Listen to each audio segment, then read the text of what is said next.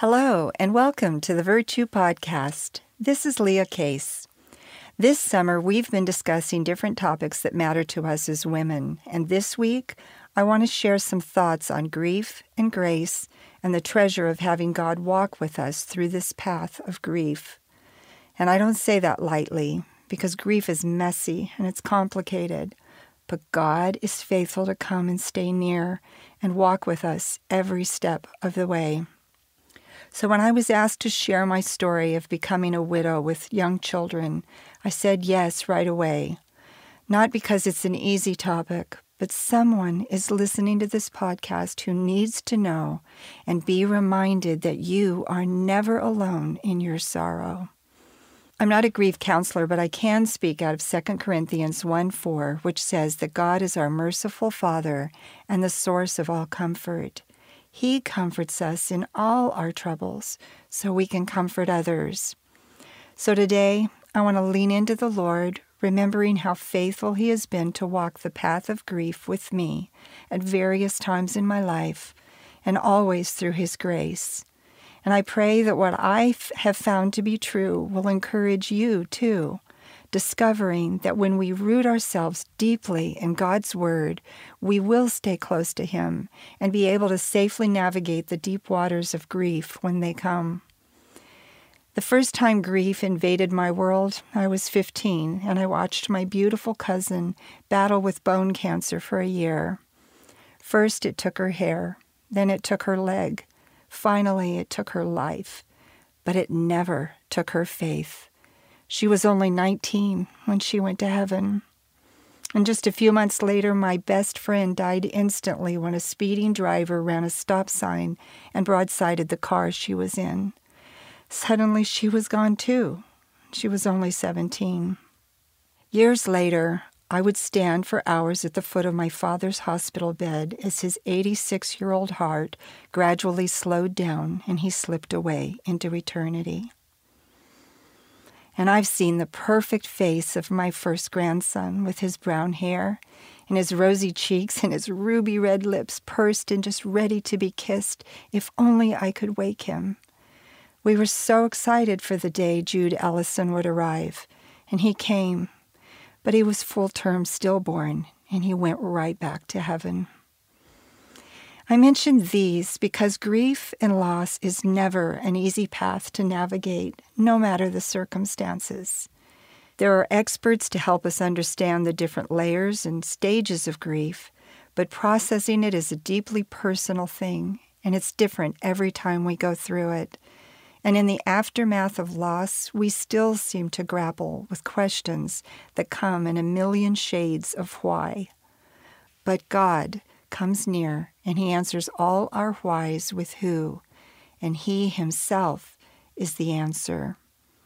And that's one of the most important lessons we can learn about life and death and the sovereignty of God.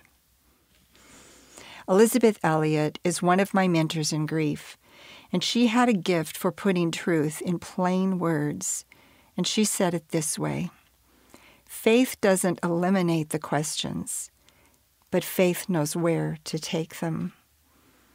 And that was one of the first and most important things I learned from the Lord in those early weeks and months after my husband Chris went to heaven.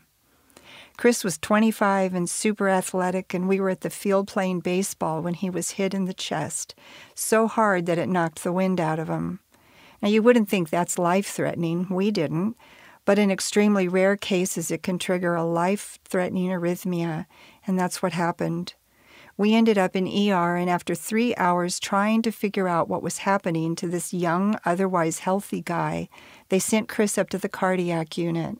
And the doctor took one look at him, got the defibrillator, and shocked his heart back into rhythm, saving his life. But his heart was permanently damaged.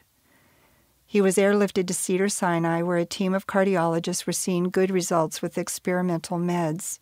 And over the next 8 months, there were doctor appointments and tests every week and 2 extended hospital stays and more code blues than I can remember.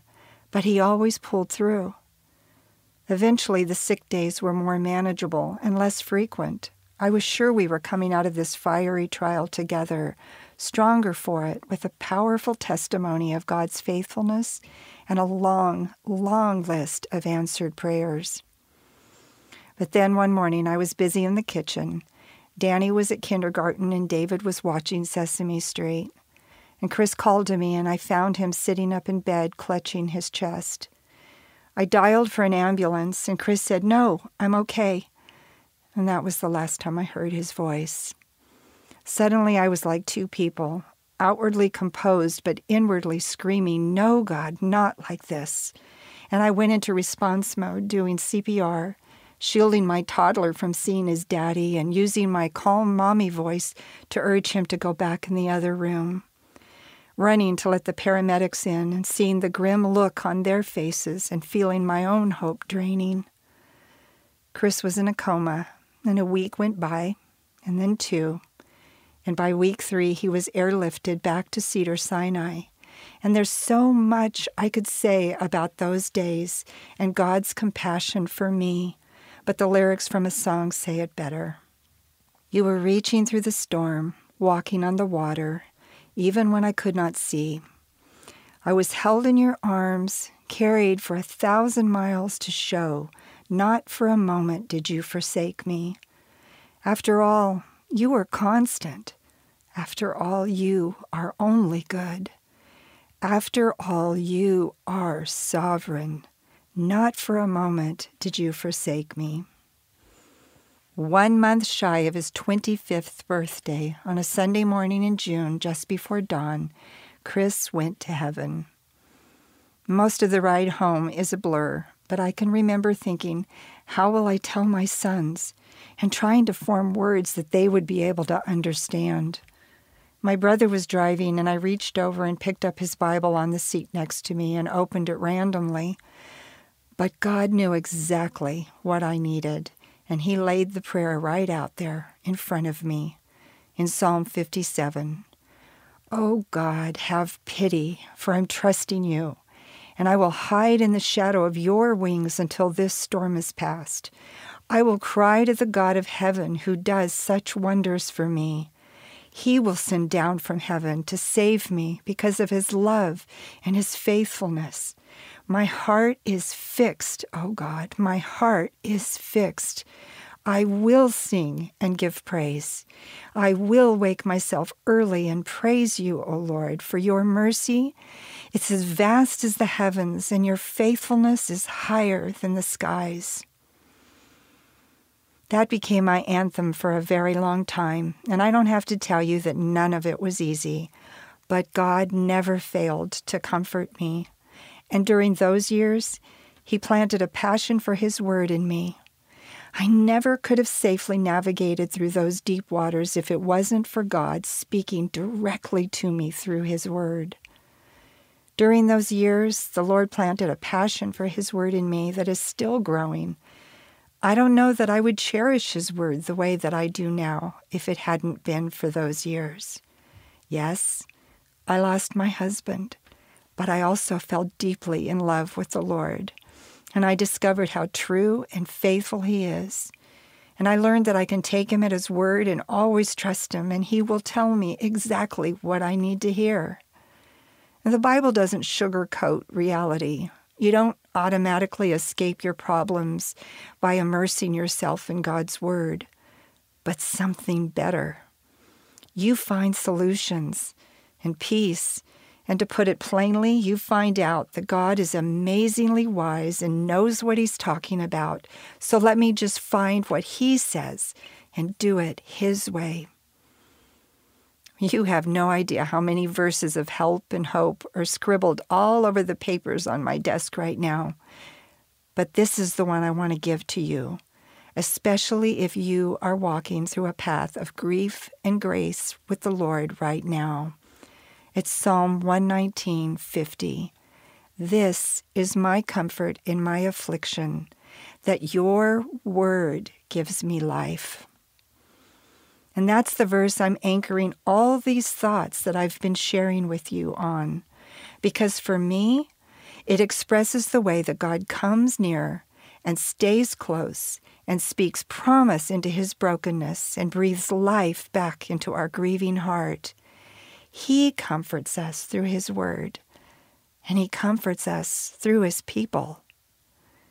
So one last thing. If you asked me to describe the experience of having been a widow in one word, I would say it was bittersweet. For me, that word mingles the excruciating sorrow and trauma of loss with discovering God's tender presence and his unfailing love for me. It sums up nearly 7 years of my life, the formative decade of my 20s, when life is supposed to be all about exciting firsts and new independence and building deep relationships that last a lifetime. And you know what? It was. Just not the way I expected. I would never have chosen it then, and honestly, it makes me tremble to think of ever going there again. But I would not trade this treasure of intimacy and this deeply rooted relationship that Jesus has grown in me through the years. I need Jesus now more than ever, and I never have to wonder if he will be there for me. We are never alone.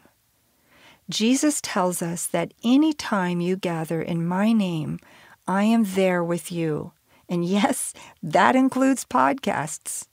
And we know that God inhabits the praises of his people. And God help me, that's where I want this conversation to take us. To praise God because he comes to us right where we are, and he surrounds us with his unfailing love, and he weaves his grace into our grief.